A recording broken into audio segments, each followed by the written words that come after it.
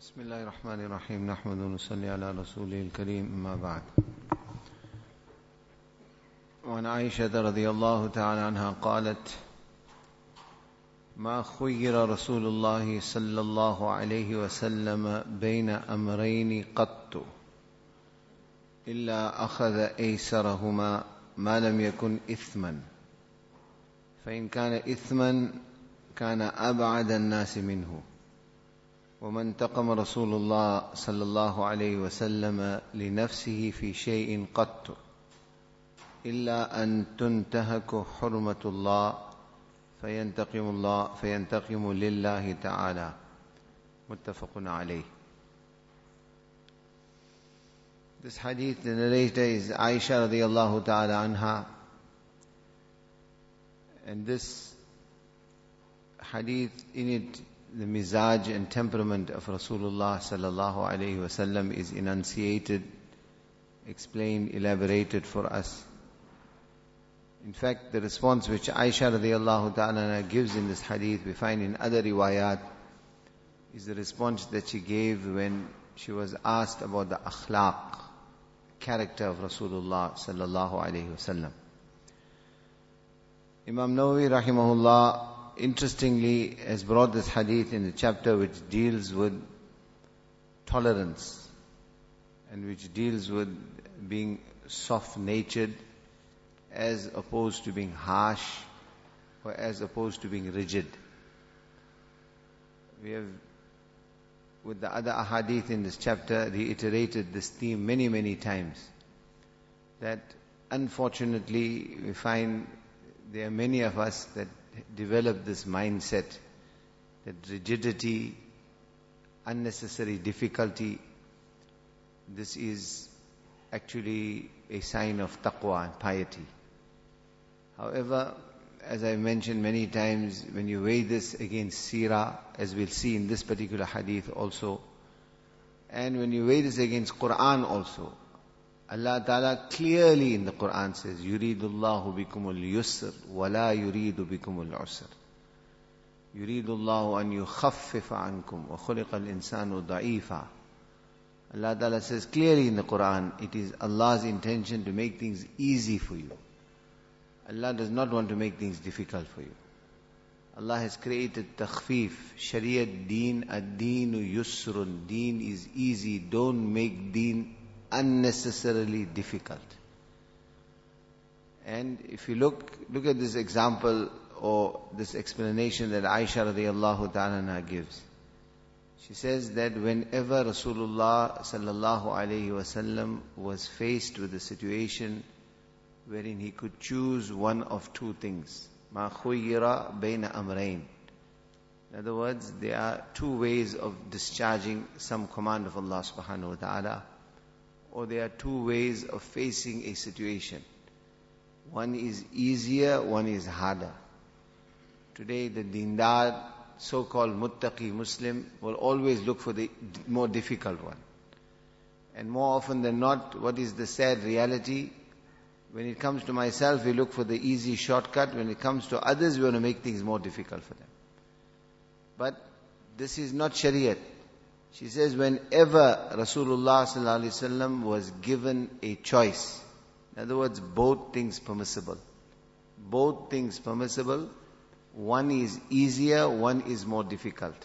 Ma khuyira Rasulullah sallallahu alaihi wasallam bayna amrayn qattu illa akhadha aysarahuma. What was his teaching? What was his ta'lim? What is Nabawi mizaj and temperament? She said he always opted for the easier option.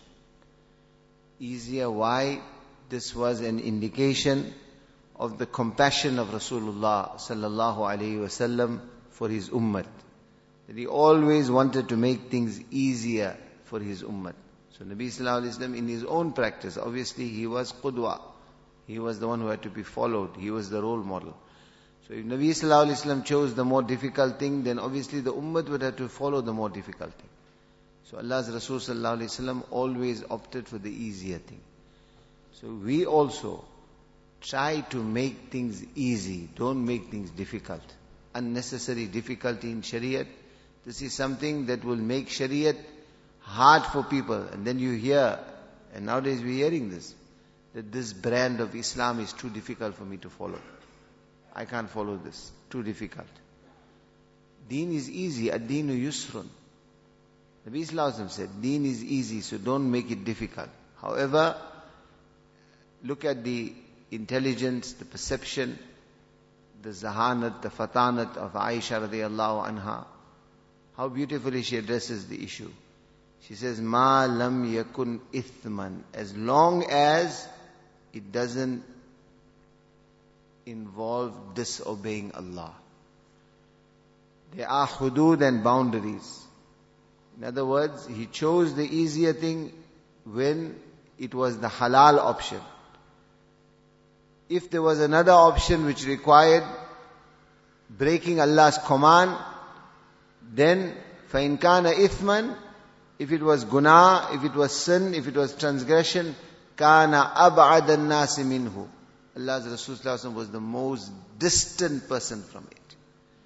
So choose the easier thing when it is within the hudud, limitations, boundaries of Shariah. If it goes beyond that, if it goes beyond the boundaries of Shariah, if it requires haram, disobeying Allah subhanahu wa ta'ala, then you can't cite an example like this, that Nabi Sallallahu Alaihi Wasallam chose the easier thing. No. Ma lam yakun ithman. As long as it was not sin. If it was sin, kana ab'ad an-nasi minhu. Allah's Rasul Sallallahu Alaihi Wasallam was the most distant person from it. The second part of this hadith, respected brothers, this shows us the beauty of the akhlaq of Rasulullah sallallahu alaihi wasallam. On the other hand, it is one of the most, because of our temperaments and the type of society that we live in, the type of environment that we live in, this is one of the most difficult things to practice upon. But this is the akhlaq of Rasulullah sallallahu alaihi wasallam. And it is this akhlaq, it is this character that more than your tahajjud and more than your zikrullah and more than your tilawat of Quran and more than your mujahadat in ibadat will give you not just Jannat, will give you the highest Jannat. What is the second part of the hadith? She says, Man taqama Rasulullah sallallahu alayhi wa sallam fi nafsihi fi shay'in qattu. This Arabic word qattu creates very, very great emphasis when you're talking of something negative. In other words, one is to say he didn't do it. In English, how we say he doesn't do it, or he didn't do it. And the other is to say he never ever did it. So this is qattu. Never ever did Rasulullah sallallahu alaihi wasallam ever take revenge for any wrong that was done to him. In other words, the fire of intiqam, this burning desire of revenge, get my right back, sort that person out. How could he do it? How could my own brother not consult me when he got a proposal for his daughter? How could my own sister refuse to give me her daughter? How could this one not invite me for that function? How could he look at me like that? How could he speak to me like that? These so-called conflicts, unfortunately, are breaking down homes, breaking down families. When it comes to our wives also, why she did this, why she said that, why I got to sort this one out. You go down that route, you will be a very, very miserable person. And not only miserable, this goes against the very grain of the akhlaq and character of Rasulullah sallallahu alaihi wasallam. What does our mother radiyallahu anha say? Man taqama li nafsihi fi shay'in qattu. Cannot really possibly do justice to the translation of this, or to properly explain this. Never ever did Rasulullah sallallahu alaihi wasallam, for any wrong, any slight, any injury, any grievance that was done against him, Allah's Rasul sallallahu alaihi wasallam, the very essence, the root, the desire, the jazba to take intiqam or revenge for any wrong that was done to him, she said it didn't exist in his heart. He never wanted revenge. This is the advice ulama ikram give us based on the seerah and akhlaq of Rasulullah sallallahu alaihi wasallam. It's not your job to sort anybody out. For slights and injuries that are done against you, hilm, bardash, be tolerant. Be tolerant. Forgive. Overlook. Like I said, to say this is easy, but it's very difficult initially.